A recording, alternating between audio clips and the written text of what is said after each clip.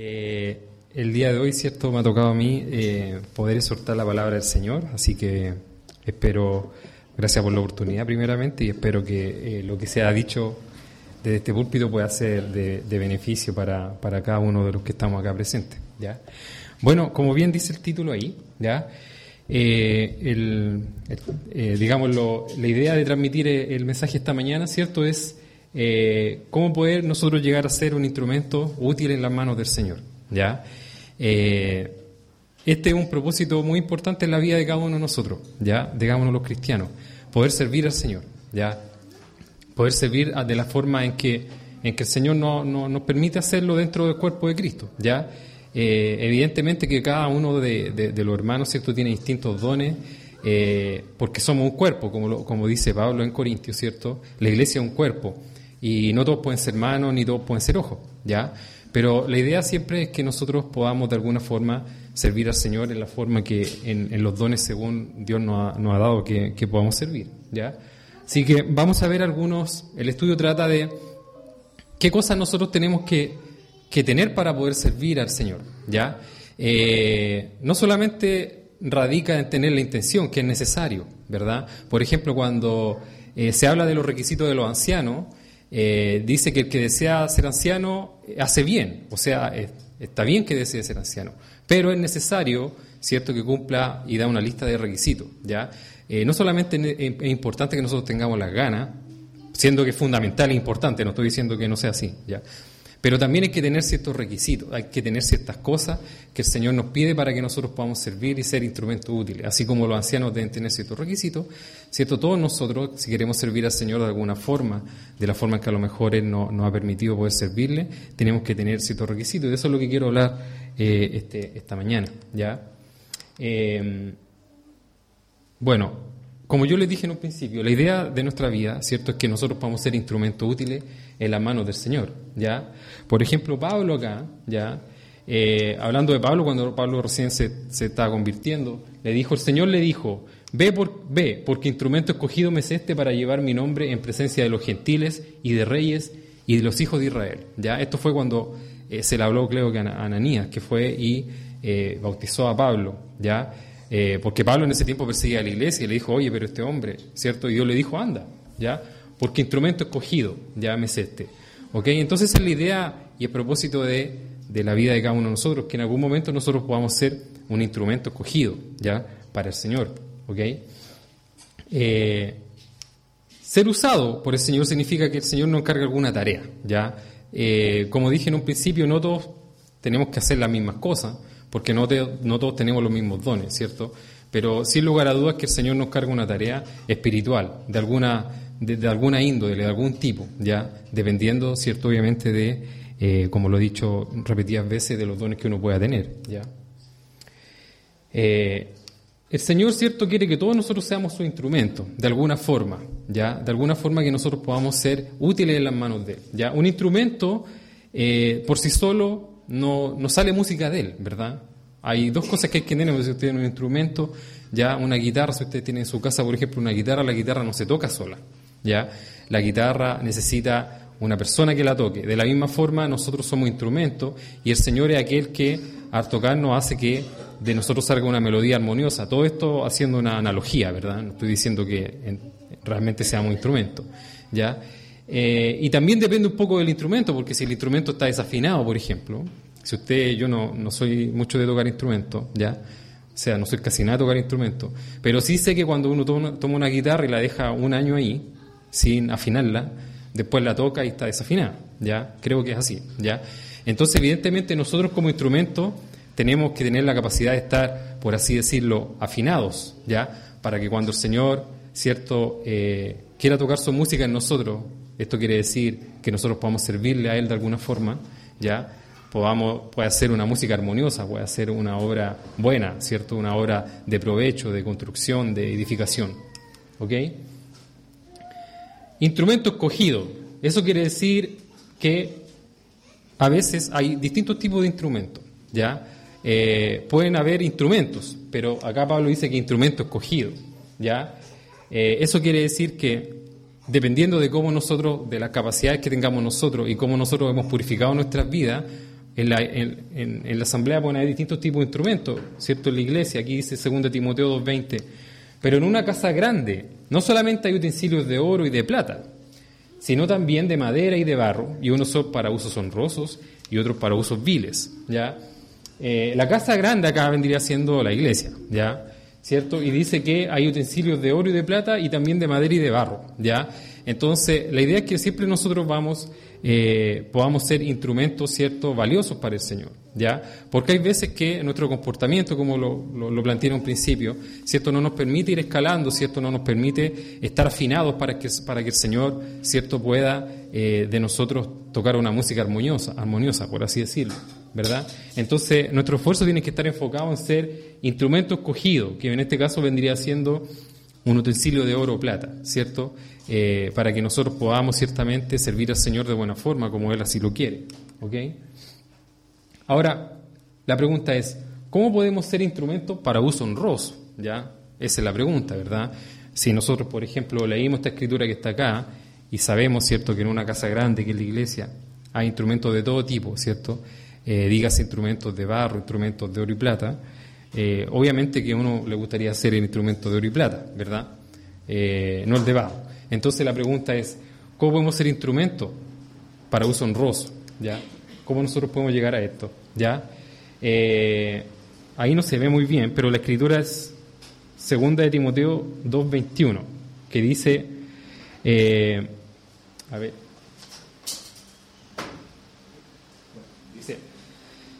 si alguno, 2 Timoteo 2:21, ¿ya? Por tanto, si alguno se limpia de estas cosas, será un vaso para honra, santificado, útil para el Señor y preparado para toda buena obra, ¿ya? Ahí está la escritura, ¿ok?, que nos sirve. Entonces dice que nosotros, si nos limpiamos de estas cosas, de ahí vamos a ver qué cosas, ¿verdad?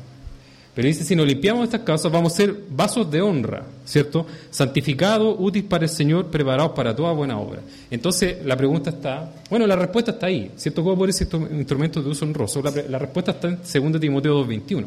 Entonces, lo que queda por dilucidar es de qué cosas me tengo que limpiar, ¿ya? Y eso es lo que principalmente trata acá, ¿cierto? Este estudio que yo traje acá, principalmente trata de que nosotros hay ciertas cosas en nuestra vida de las cuales nos tenemos que limpiar, ya tenemos que deshacernos de esos pesos, de esas cargas, ¿cierto?, de esas ataduras, tenemos que sacarnos esas cosas de nuestra vida, ¿cierto?, para poder servir al Señor y ser un vaso de honra para el Señor, poder servirlo bien, de buena forma, ¿ya?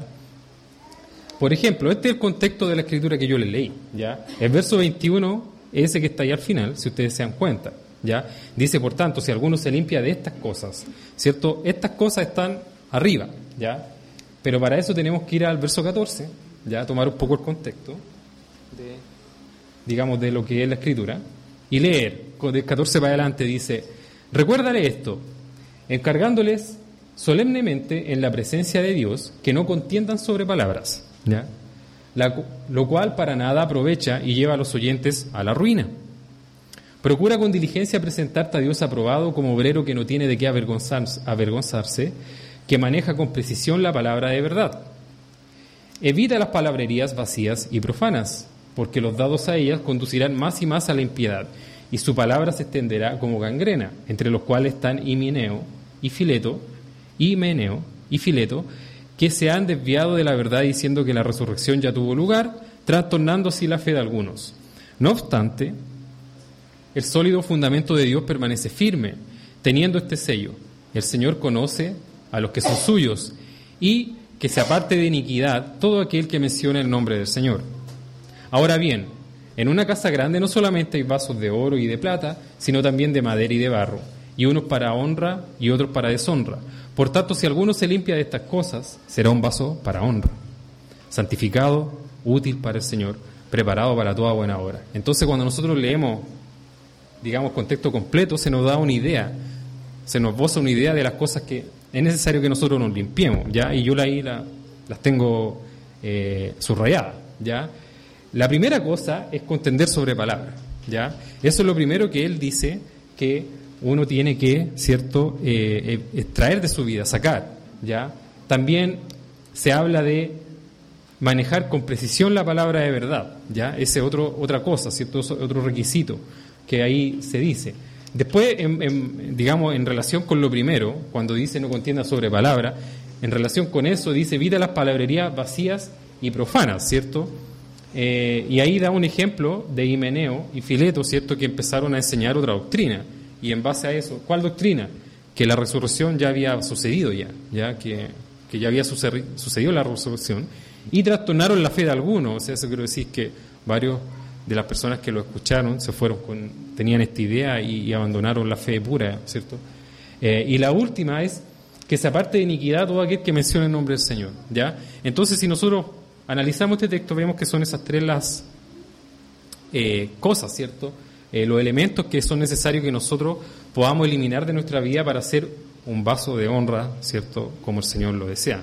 Entonces vamos a entrar un poquito más en detalle de qué se refiere cuando dice estas cosas, ¿ya? Porque cuando uno lee no contienda sobre palabras, es como que no te da una idea muy clara de qué es lo que quiere decir. Alguien puede tener un esbozo, ¿cierto?, pero no es como específico, ¿ya? Entonces, bueno, acá vamos a esbozar, ¿cierto?, algunas cosas que pueden llegar a ser, ¿ya? No contender sobre palabra. Este término se puede interpretar desde dos aristas. Uno lo puede tomar de una forma o de otra, viéndolo con otra escritura, ¿ya? Por ejemplo, no sostener discusiones por desacuerdos de opinión personal. Opinión personal es diferente a doctrina, ¿ya? Por ejemplo, Romanos 14:1. Quiero que hagamos Romanos 14:1, porque justo ahí se me coloca en el fierrito. Así que vamos a ir a Romanos 14:1, ¿ya?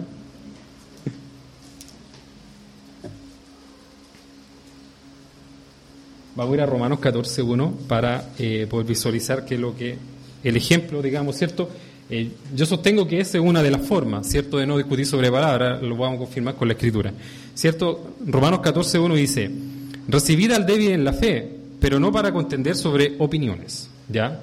Entonces acá nos da, ¿cierto?, en Romanos 14:1 nos dice que en la iglesia van a haber hermanos con distintas opiniones respecto a distintos temas, ¿ya? Entonces, uno podría decir que, claro, ¿cierto?, opiniones distintas a doctrina, evidentemente. Ya no estamos hablando de doctrina acá, estamos hablando de opiniones, ¿cierto?, sobre ciertas cosas, ¿ok? Y el ejemplo que se nos da hasta acá, ¿cierto?, en Romanos, si uno sigue avanzando en Romanos, yo no voy a tomar todo el capítulo romano, pero si ustedes en su casa lo pueden leer, ustedes se leen todo el capítulo romano y ahí habla bien específico respecto al tema de cuál era el problema que había en la iglesia entre algunos hermanos, ¿ya? Específicamente yo tomé algunos versos que son, digamos, los más específicos respecto al tema. Dice el verso 3, por ejemplo, 3 y 4: el que come no menosprecia al que no come, y el que no come no juzgue al que come, porque Dios le ha recibido. Y el 5 dice: uno hace diferencia entre día y día, otro juzga iguales todos los días. Cada uno esté plenamente convencido en su propia mente. Ya cuando ustedes leen el capítulo habla respecto sobre ciertas cosas que algunos hermanos hacían y otros no. Habían en ese tiempo ciertas costumbres de comer, o sea, en ese tiempo había muchos ídolos, ¿ya? Dioses, por ejemplo, no sé específicamente cuáles, pero estaba, por ejemplo, yo me imagino que algunos dioses griegos que tenían ahí, y a esos dioses ellos le hacían sacrificio de animales. Entonces esa carne después sacrificada se comía, la gente la comía. Entonces había cierto problema ahí de que si era correcto no comer esa carne, que era la carne sacrificada a los ídolos. Ya si ustedes leen el capítulo se van a dar cuenta. También sobre días, me imagino acá, cierto, evidentemente que habían algunos hermanos que a lo mejor acostumbrados al judaísmo estaban acostumbrados, cierto, a guardar días de reposo y otros días, no sé qué días podrían ser, cierto. Entonces habían discusiones entre hermanos: oye, hay que comer o no carne sacrificada a los ídolos, oye, yo como, yo no como, oye, hay que guardar ciertos días, oye, yo lo guardo, yo no lo guardo, ¿ya? Entonces de eso se trata acá, ¿cierto? Pero el consejo de Pablo acá es este que está acá, ¿cierto? Cada uno esté plenamente convencido en su propia mente. Más adelante dice: si el que guarda el día, para el Señor lo guarda, y el que no lo guarda, para el Señor no lo guarda, ¿cierto? El que come, para Dios come, y el que se abstiene, para el Señor se abstiene. Entonces hay ciertas cosas, ciertos temas que van a haber, ¿cierto?, a veces en las congregaciones, en los cuales cada uno van a tener posturas distintas, y es totalmente válido que lo sean. Estamos hablando de temas que no son doctrinales, netamente, ¿ya? Entonces, evidentemente que no es lo correcto que nosotros empecemos a contender sobre ese tipo de cosas, ¿ya? Cada uno esté plenamente convencido de su propia mente. Ese es el consejo que da Pablo. Más adelante también el consejo que da, ¿cierto?, es que Pablo dice, si a mi hermano le es ocasión de caer, que yo coma carne delante de él no voy a comer carne, ¿ya? Entonces, en el sentido de que no poner tropiezo al hermano, también en otras circunstancias, si algún hermano hay algo que, no sé, de mi vida personal que a lo mejor él no está de acuerdo, yo no lo voy a exponer ese tema, ya, evidentemente, voy a tratar de evitarlo de cuando él esté ahí, no esté, por ejemplo, ese tipo de cosas, ya, entonces, eso es necesario, ¿ok? Y la segunda arista en la cual se puede interpretar esto es no sostener discusiones respecto a la vigencia o no de ciertas prácticas que eran parte del culto que se realizaba en el tiempo de la ley. Por ejemplo, esto lo podemos ver acá. Tito 3:9 dice, pero evita las cuestiones necias y genealogías y contenciones y discusiones acerca de la ley porque son vanas y sin provecho, ¿ya? Entonces acá este tema es un poquito más profundo, ¿cierto? O sea, un esbozo igual, ¿cierto? Hay ciertas cosas, ¿cierto?, que aquí Tito lo dice, ¿saben qué? Eviten las cosas genealógicas, ¿cierto?, y contenciones y discusiones acerca de la ley. Vamos a ver a qué se refiere específicamente con eso, ¿cierto? Pero habían ciertas cosas, ¿cierto?, en ese tiempo, porque la religión cristiana, como ustedes saben, salió del judaísmo. De hecho, Cristo era judío, los apóstoles eran judíos, ¿ya? Entonces ellos tenían ciertas costumbres respecto a ciertas cosas que se hacían, como por ejemplo guardar días, guardar fiestas, hacer ciertos tipos de sacrificios, alguna genealogía, los órdenes levíticos de por ejemplo, de los levitas, y muchas cosas relativas a esos temas que eran parte de la ley, ¿ya? Que eran parte de la ley, ¿ya? Pero que Pablo le dice, ¿sabe qué? Evita discutir sobre esas cosas, ¿ya? Porque son vanas y sin provecho, ¿ok? Entonces vamos a ver específicamente a qué se refiere. Por ejemplo, acá en Tito, un poquito más antes, no, aquí este 3.9, este el 1, 13.15, dice, este testimonio es verdadero, por eso repréndelos severamente para que sean sanos en la fe, no prestando atención a mitos judaicos y a mandamientos de hombres que se apartan de la verdad. Todas las cosas son puras para los puros, más para los corrompidos e incrédulos nada es puro, sino que tanto su mente como su conciencia están corrompidas. Ya acá nos da un poquito más de luz al respecto. Dice, no preste atención a mitos judaicos, ya a eso se refiere. Ya a lo mejor nosotros hoy día no estamos puestos a ese tipo de cosas, ya directamente. Pero créanme que si a lo mejor viviéramos por allá cerca de, digamos, de Israel, quizás estaríamos expuestos, ¿ya? Y a mandamientos de hombres que se apartan de la verdad. Ellos tenían muchos tipos de sacrificios. Por ejemplo, vemos en Hechos 15, cuando se reúne la iglesia, que estaban mandando a que se circuncidaran, a que todos los nuevos creyentes que no eran judíos que se circuncidaran, ¿cierto?, que guardaran ciertos días, que guardaran ciertas cosas. Entonces, a ese tipo de cosas específicamente se está refiriendo. Ya cuando dice discusiones vanas acerca de la ley, o sea, contenciones y discusiones acerca de la ley, se está refiriendo a ese tipo de cosas, a costumbres, a días, a guardar fiestas, a no guardar, a abstenerse de ciertos alimentos, a comer ciertos alimentos, etcétera. ¿Ya? Esa es la luz que nos puede dar esa escritura al menos, ¿ya? Y otra escritura que nos da un poquito más de luz al respecto es Colosenses 2, 16 y 17.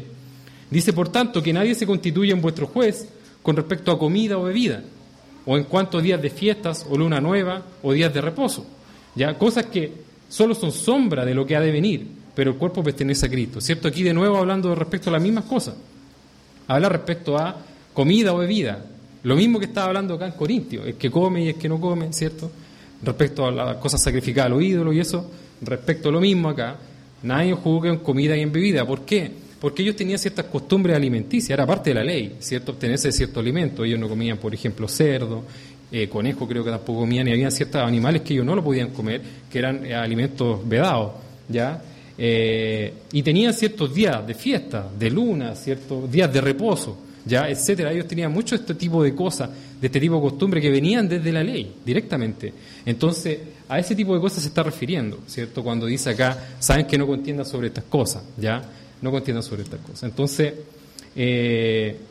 ciertamente el primer culto, ¿cierto? El primer pacto, ¿cierto? Que es el pacto, ¿cierto?, de Moisés, tenía ciertas reglas de culto que eran diferentes a las actuales. Son completamente distintas, hay algunas que son muy diferentes, ¿ya? Pero estas quedaron atrás y la forma en la que nos acercamos a Dios ahora es diferente, ¿cierto? Por lo tanto, no debemos practicar tales cosas.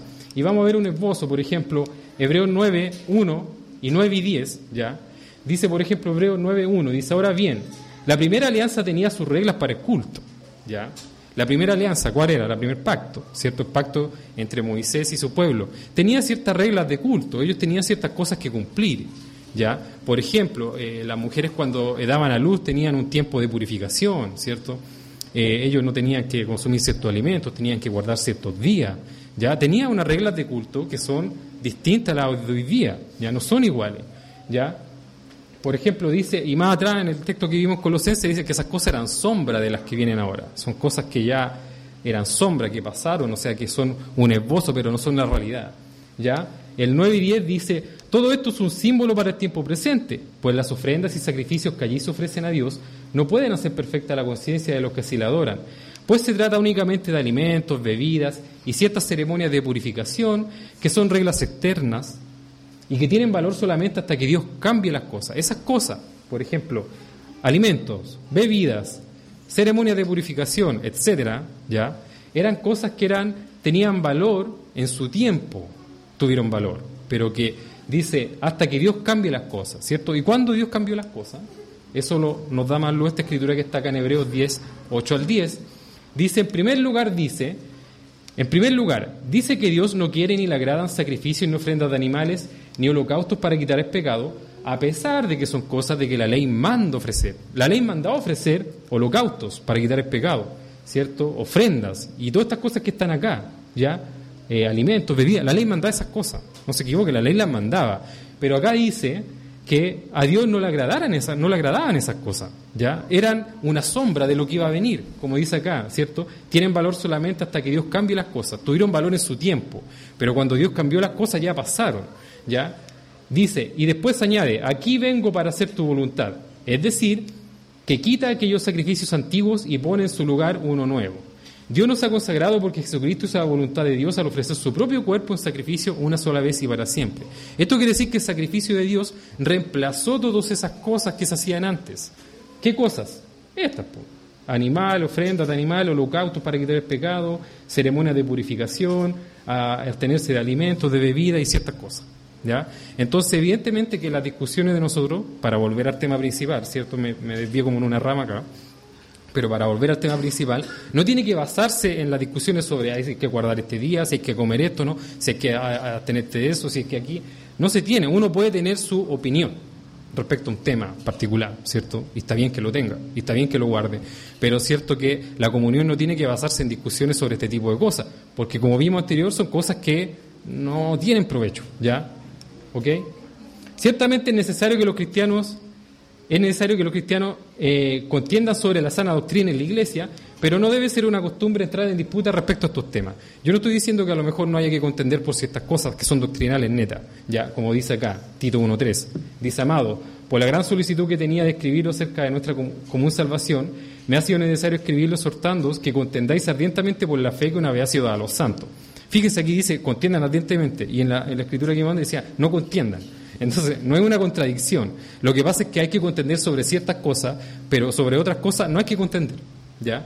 ¿Sobre qué cosas no hay que contender? Sobre cosas de opinión y sobre este tipo de cosas que eran parte de los primeros pactos, ¿ya? Y que ya pasaron, ya que son sombras. De esas cosas no hay que contender, pero obviamente que la sana doctrina sí hay que contender. Entonces, no es como una contradicción, ¿cierto? Sino que está planteando dos temas distintos, ¿ok?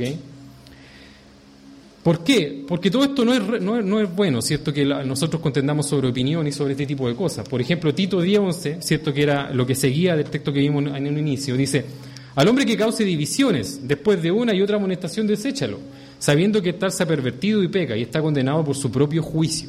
¿Ya? Entonces, evidentemente que tenemos que deshacernos de todo ese tipo de cosas, si queremos ser vasos útiles y vasos de honra. ¿Ya? Entonces, el primer punto era evidentemente... para ser un vaso de honra no tenemos que contender sobre palabras, y le da un esbozo, pueden ser menos, pueden ser más, de lo que puede ser palabras, ¿cierto? Cosas de costumbre, ¿cierto? Cosas respecto a la antigua ley y ese tipo de cosas, no doctrina a todo esto, ¿ya? Pero, y el segundo punto, mal usar la palabra de verdad y torcer la escritura, ¿ya? Acuérdense, estamos viendo cómo ser un vaso de honra. El primero era no contender sobre palabras, el segundo, ¿cierto? No torcer la escritura, ¿ya? Es decir, que es necesario adquirir conocimiento y saber usar la palabra verdad, ¿ya? Segundo Timoteo 2:15 dice, procura con diligencia presentarte a Dios aprobado, como obrero que no tiene de qué avergonzarse que maneja con precisión la palabra de verdad, ¿ya? Fíjense, la palabra esa me gusta mucho, precisión, ¿ya? Precisión, ¿ok? Uno puede usar la palabra de verdad, pero tiene que trabajar en ser preciso con la palabra de verdad, ¿ya? Entonces, eso requiere trabajo, eso requiere estudio, eso requiere tiempo, requiere horas, ¿ya? Y son necesarias que nosotros, son cosas necesarias que nosotros tenemos que ir adquiriendo en el tiempo, ¿ya? Por ejemplo, Marcos 12:24, que hay un ejemplo. Dice, Jesús les contestó, ustedes están equivocados porque no conocen la Escritura ni el poder de Dios. Cuando los muertos resuciten, los hombres y las mujeres no se van a casar, no se casarán, pues serán como los ángeles que están en el cielo. Y en cuanto a que los muertos resucitan, ¿no han leído ustedes en el libro de Moisés el pasaje de la zarza que ardía? Dios le dijo a Moisés, yo soy el Dios de Abraham, el de Isaac y el de Jacob, y no es Dios de muertos, sino de vivos. Ustedes están muy equivocados. ¿De qué se trata esto?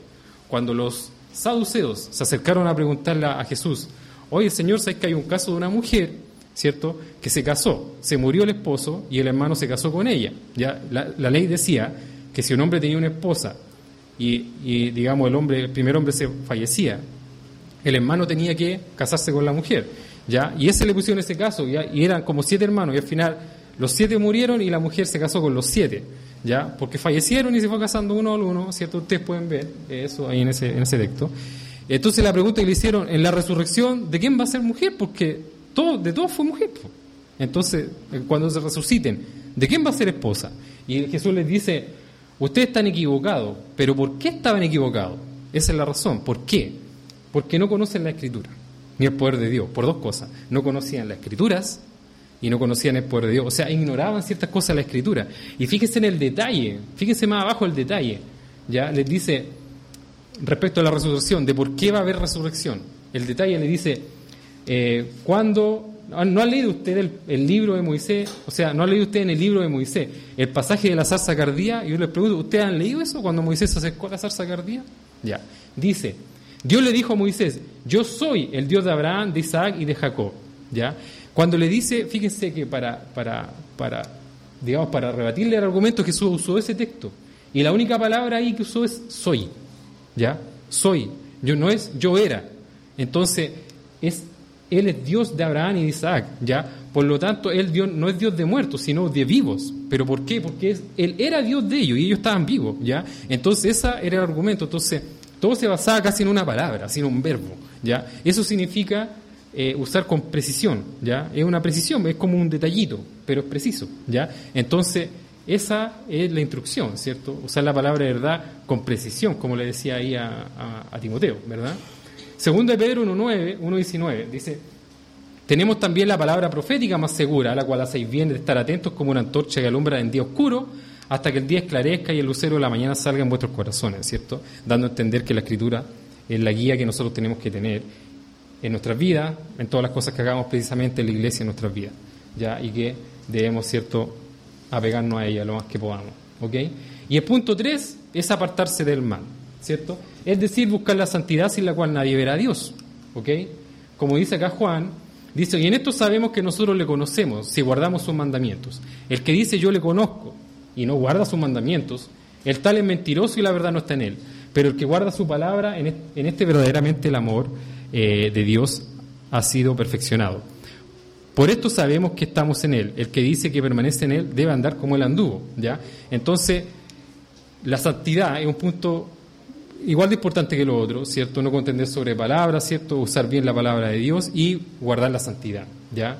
Eso es alejarse del pecado, alejarse de todas las cosas, ¿cierto?, que son dañinas a mi alma, ¿cierto? ¿Por qué me llamáis Señor, Señor y no hacéis lo que digo? Dice Lucas 6:46, ¿cierto? No solamente vale creer en Dios de palabra, ¿cierto?, sino evidentemente de hecho, ¿ok? Hacer las cosas que el Señor dice, ¿ok? Por eso al dejar estas cosas el Señor nos promete ¿qué cosas? Las que vimos, ¿cierto? No contender sobre palabra, no usar bien la palabra de verdad, ¿cierto? Y al apartarse del mal. Si nosotros hacemos estas cosas, el Señor nos dice, por tanto, si alguno se limpia de estas cosas, de las cosas que hemos visto, ¿cierto? De los ejemplos precisos que hemos visto, será un vaso para honra, santificado, útil para el Señor, preparado para toda buena obra, ¿ya? Entonces es la forma, ¿cierto?, de poder servir bien al Señor, de ser un vaso de honra, ¿ya? Ahora, a veces nosotros nos preguntamos por qué Dios no nos utiliza, ¿cierto? ¿Por qué a lo mejor, si yo tengo deseos de que Dios me utilice, por qué no lo hace? ¿Ya? Quizás porque a lo mejor existe algo en nuestras vidas de esto. A lo mejor porque somos contenciosos, ¿cierto? O a lo mejor porque no tenemos conocimiento necesario, ¿ya? A lo mejor tenemos buenas intenciones, ¿ya? Pero no tenemos conocimiento necesario, ¿ya? Las intenciones, como yo le dije en un principio, así tanto como para que eran requisitos para los ancianos, son necesarias, pero no son suficientes, ¿ya? Uno tiene que tener, yo puedo tener la intención de ser el presidente de Chile, ¿cierto? Pero tengo que tener ciertos requisitos, no puedo llegar y serlo, ¿ok? Entonces, de la misma forma acá esto, ¿cierto? Y existe a lo mejor una parte en nuestra vida la cual no hemos santificado, a lo mejor hay algún pecado por ahí, algún tipo de conducta pecaminosa que no hemos logrado erradicar de nuestras vidas, ¿ya? Quizás por alguna de esas razones Dios no lo utiliza, ¿ya? Debido a estas cosas, el Señor no puede confiar tareas más nobles, ya que somos niños espirituales. Por ejemplo, aquí en 1 Corintios 3:1-4 dice: de manera que yo, hermanos, no pude hablaros como a espirituales, sino como a carnales, como a niños en Cristo. Os di a beber leche y no vianda, porque aún no erais capaces, ni sois capaces todavía, porque aún sois carnales. Pues habiendo entre vosotros celos, contiendas y disensiones, ¿no sois carnales y andáis como hombres? Porque diciendo uno, yo ciertamente soy de Pablo, y otro, yo soy de Apolos, ¿no sois carnales? ¿Ya? Entonces aquí dice evidentemente que Él no les puede dar de beber comida sólida, refiriéndose, digamos, a la palabra de Dios, sino que les tuvo que hablar como a niños espirituales, ¿cierto? Como a los bebés, que solamente comen leche, ¿ya? Pero ¿por qué ellos eran así? Porque entre ellos andaban peleando, entre ellos habían celos, tenían contienda y disensiones. O sea, el primer punto le aplicaba, pero precisamente a ellos, eran contenciosos, ¿ya? Entonces, porque eran contenciosos, Dios no les podía encargar ni podían ser partícipes de cosas espirituales más profundas, ¿ok? Porque ellos tenían pelea diciendo, no, yo soy de Pablo, yo soy de Apolo, y armaban clanes en la iglesia, ¿ya? Y eso evidentemente que está incorrecto, ¿ok? Nadie le confía una joya preciosa ni impone una gran responsabilidad a un niño. ¿Quién haría eso? Nadie, no tiene sentido, ¿verdad? Para que ya no seamos niños fluctuantes, dice Efesios 4:14, llevados por doquiera de todo viento de doctrina, por estratagema de hombres que para engañar emplean con astucia las artimañas del error. Cierto, evidentemente que Dios no puede confiar cosas a niños espirituales. ¿Por qué? Porque los niños son fluctuantes. Un niño a veces está feliz y al minuto después está llorando, ¿ya? No sé, el carácter de los niños es así, porque son niños, ¿ya? Pero espiritualmente algunos somos niños, ¿ya? Porque a veces estamos como que estamos y al otro día como que no estamos. Entonces somos como el tiempo, ¿ya? Que ayer estaba nublado y hoy día es sol, ¿ok? Entonces eso no es correcto, ¿ya? Nosotros tenemos que ser siempre constantes, ¿ya? Constantes en la obra del Señor, ¿ya? Porque si no somos niños, ¿ok?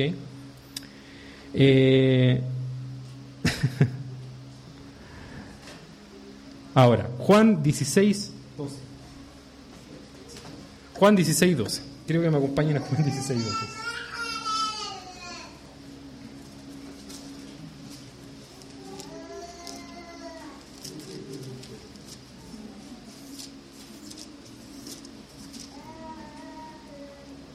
Juan 16:12, acá Jesús, hablando con sus discípulos, en cierta ocasión les dice, como dice acá Juan 16:12, aún tengo muchas cosas que deciros, pero ahora no las podéis sobrellevar, ¿ya?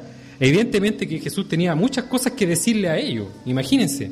Jesús sabía que Él tenía un tiempo limitado con sus discípulos, ¿ya? Y a lo mejor Él les quería traspasar muchas cosas a ellos, pero ellos no eran capaces de llevar esas cargas. Entonces, no se las podía traspasar o no se las podía decir o hacer partícipe de ellas, no porque Jesús quisiera o fuera egoísta, decía, no, estas cosas las sé yo nomás y nadie más, ¿ya? No era una cosa de esa, era porque ellos no podían llevarla, ¿ya? Porque eran niños, ¿ok? Entonces, evidentemente que en ciertas ocasiones de nuestra vida es necesario que nosotros vamos madurando de a poco para que el Señor nos pueda ir utilizando de otra forma, ¿ya? De otra forma, ¿ok? Porque no es que el Señor no quiera, es porque a lo mejor no podemos, ¿ya? ¿Ok? Nos podría confiar Dios muchas cosas, grandes misterios, muchas tareas, ¿cierto? Pero no estamos preparados para tales desafíos y esas cosas a lo mejor nos van a empeorar más las cosas.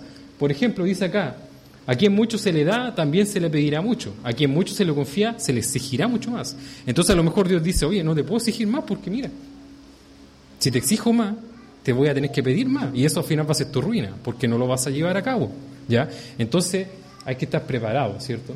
Otra de las razones por las cuales el Señor no nos utiliza, quizás, es porque ponemos otros asuntos por delante de lo espiritual, ¿ya? Estamos ocupados en diferentes actividades y con esto nos quedamos sin tiempo para nuestra edificación espiritual. No le damos el tiempo necesario al Señor. Como dice acá, por ejemplo, en Mateo 6, 31, 34, no os afanéis pues diciendo qué comemos, o qué vamos a beber, o qué vamos a vestir.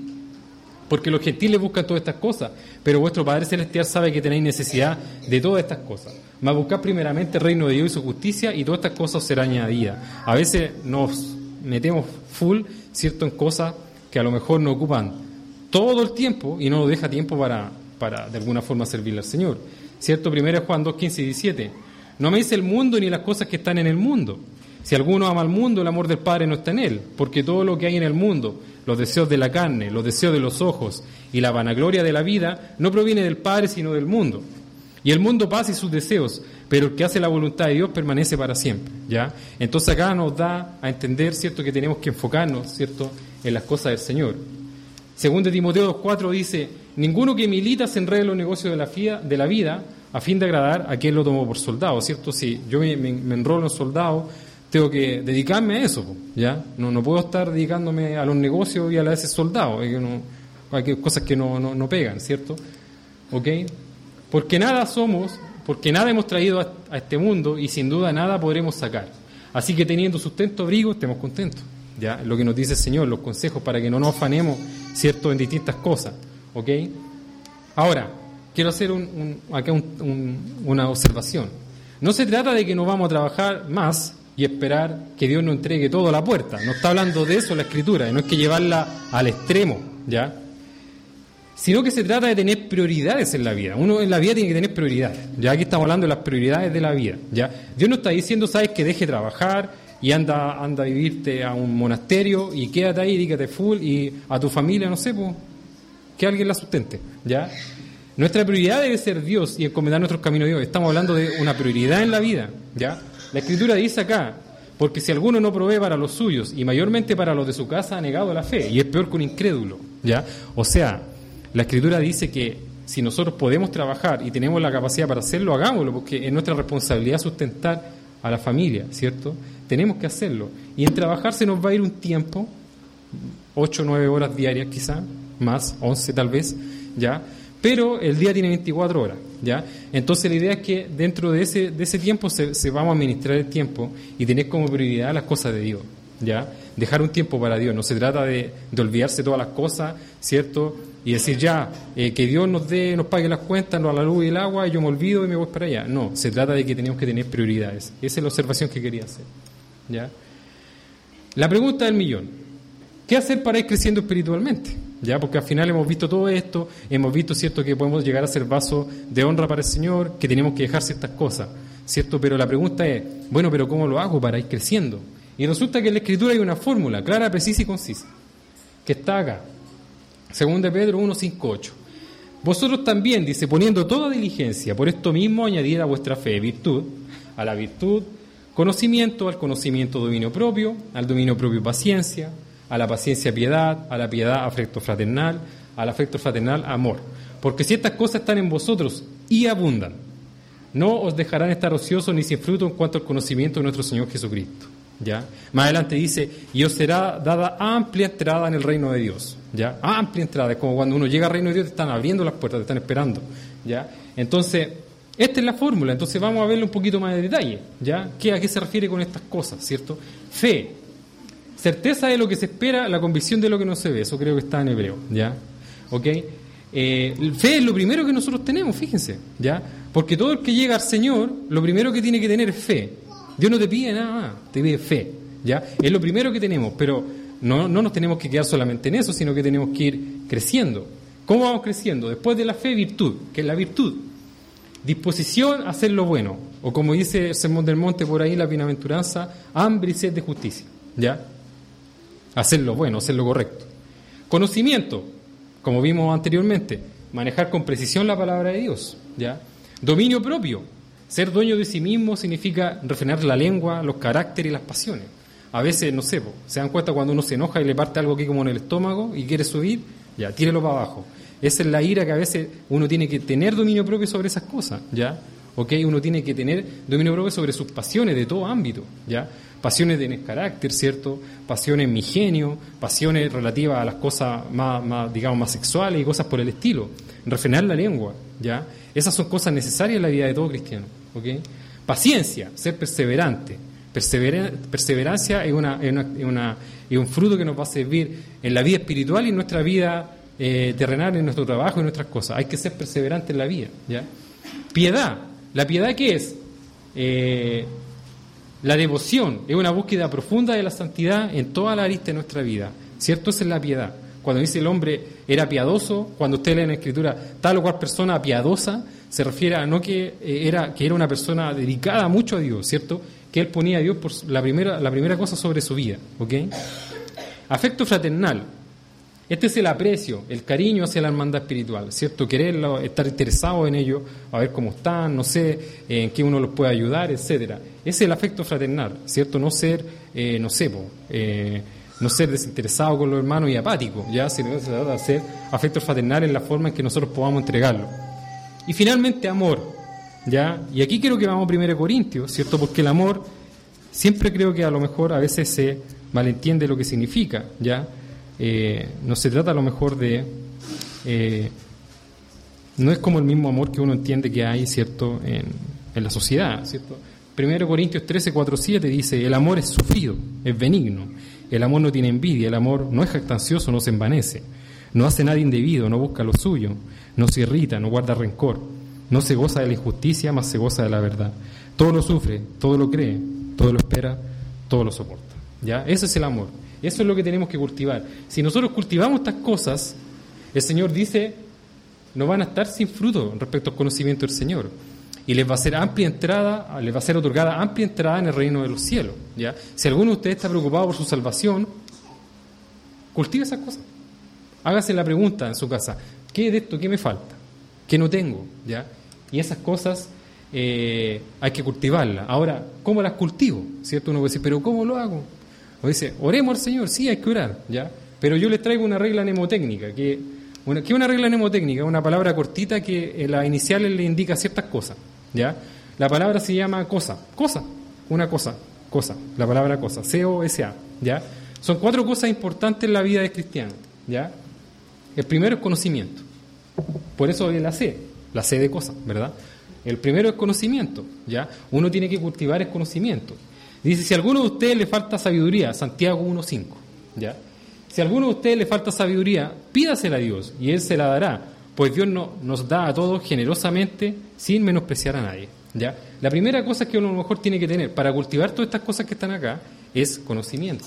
Pídale a Dios el conocimiento, dedíquele tiempo a la Escritura, ¿ya? Dedique, no sé, una media hora al día, 20 minutos, en estudiar la palabra, en buscar, mediante el conocimiento de Dios. Uno puede buscar a Dios por algunos caminos. El conocimiento es uno, hágalo. Oración, ¿cierto? Todos empezaron, oración, bien. Oración, evidentemente, ¿cierto? Pidan y se les dará, busquen y encontrarán, llamen y se les abrirá, porque todo el que pide recibe, el que busca encuentra y el que llama se le abre, ¿ya? Evidentemente que la oración es uno de los pilares fundamentales de la vida cristiana, el conocimiento, la oración. El segundo pilar, la O de cosa, ¿ya? La C, la S que sea, santidad, ¿ya? 1 Pedro 3.7, y puse esta escritura acá para darle una observación. Dice, ¿qué tiene que ver esta escritura con santidad? Tiene que ver, dice, de igual manera ustedes, esposos, sean comprensivos en su vida conyugal, tratando cada uno a su esposa con respeto, ya que como mujer es más delicada. Y ambos son herederos del grato don de la vida. Así nada estorbará las oraciones de ustedes, ¿cierto? ¿Por qué puse esto? Porque está esta escritura acá. Ciertamente esta es una de las cosas que tenemos que tener los varones que están casados para tener santidad, ¿cierto? Respetar a su esposa, pero sí hay muchas más que incluyen la santidad, ¿ya? Pero ¿qué pasa cuando uno no tiene santidad? Estorba la oración, ¿ya? Hay cosas que Dios no escucha, ¿ya? Entonces, yo no saco nada con tener oración si no tengo santidad, ¿ok? No saco nada con tener conocimiento, oración, si no tengo santidad, porque Dios no va a escuchar. ¿De qué me va a servir el conocimiento? ¿De qué me va a servir la oración si Dios va a estar así respecto a mi oración? ¿Ya? Entonces, evidentemente, la santidad es otro pilar fundamental en la vida cristiana. Y el último, algo que no se ve mucho, ayuno, la A de la cosa, ¿ya? Por eso dice Joel 2.12, Ahora dice Jehová, convertíos a mí con todo vuestro corazón, con ayuno, lloro y lamento. ¿Ya? Y dice Éxodo 34, 27, 28. Y Jehová dijo a Moisés, escribe todas estas palabras, porque conforme a estas palabras he hecho pacto contigo, con Israel. Y él estuvo allí con Jehová 40 días y 40 noches, no comió pan ni bebió agua, y escribió en las tablas las palabras del pacto, los 10 mandamientos. Jesús hizo lo mismo después, ¿se acuerdan? 40 días y 40 noches. Ya, primero lo hizo Moisés cuando él estuvo con Dios escribiendo las tablas del primer pacto. ¿Ya? El ayuno era una costumbre muy arraigada en el Nuevo Testamento y mucho en el Antiguo, ¿ya? Y nosotros como que a veces nos olvidamos estas cosas, ¿ya? Pero todas estas cosas que están acá, el ayuno, la santidad, la oración y el conocimiento, son pilares fundamentales en la vida de los cristianos, que nosotros tenemos que cultivar nuestra vida sobre ellos. Si a alguno de ustedes le falta alguna de las cosas que vimos antes, aquí tiene las herramientas espirituales, ¿ya? Acuérdense, cosas, ¿ya? Conocimiento, oración, santidad y ayuno, ¿ya? Esas son las cosas que a nosotros nos van a servir para vencer digamos, las cargas que llevamos, para vencer las ataduras, para vencer vicios, para vencer pecados, para vencer todo tipo de cosas que se nos ponga delante de nosotros. Nuestro Dios es un Dios de poder, ¿ya? Que hizo todas las cosas que nosotros vemos. Confíen en Él, acérquense a Él y Él se acercará a nosotros, ¿ya? Conclusión. Debemos proponernos ser vasos de honra en nuestra vida, son herramientas útiles para el Señor, ¿cierto? Esa tiene que ser nuestra convicción en la vida, pero no vale solamente con las ganas, sino que hay que tener ciertas cosas, ¿cierto?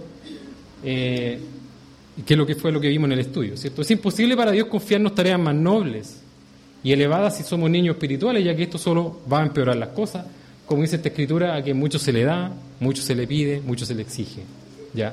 A quien mucho se le confía, más se le exigirá, ¿ok?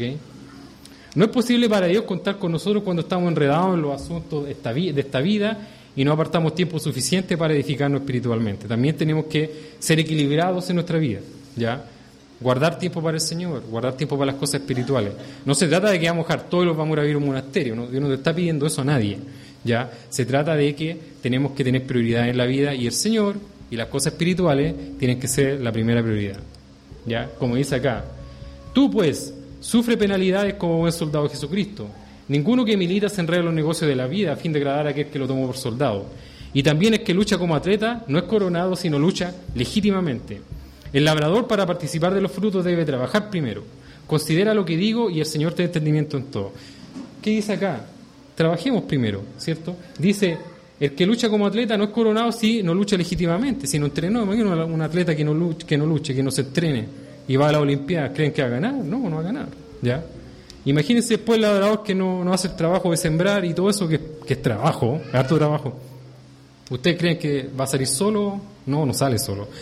Se necesita trabajo, se necesita dedicación. Y son estas cosas, ¿cierto?, las que nosotros tenemos que ir dedicando a nuestra vida, ¿cierto? Conocimiento, ¿cierto? Santidad, ayuno, oración, todas estas cosas tenemos que hacerlas, ¿ya? Y como dice acá, consideren las cosas que les digo, ojalá le hayan sido de edificación y que el Señor les dé entendimiento a todos nosotros, ¿cierto? Y que nos permita de esta forma poder ir creciendo espiritualmente para poder estar siempre más capacitados para el Señor e ir creciendo hacia la perfección, ¿cierto? Que es el propósito de Dios para nuestra vida. Eso.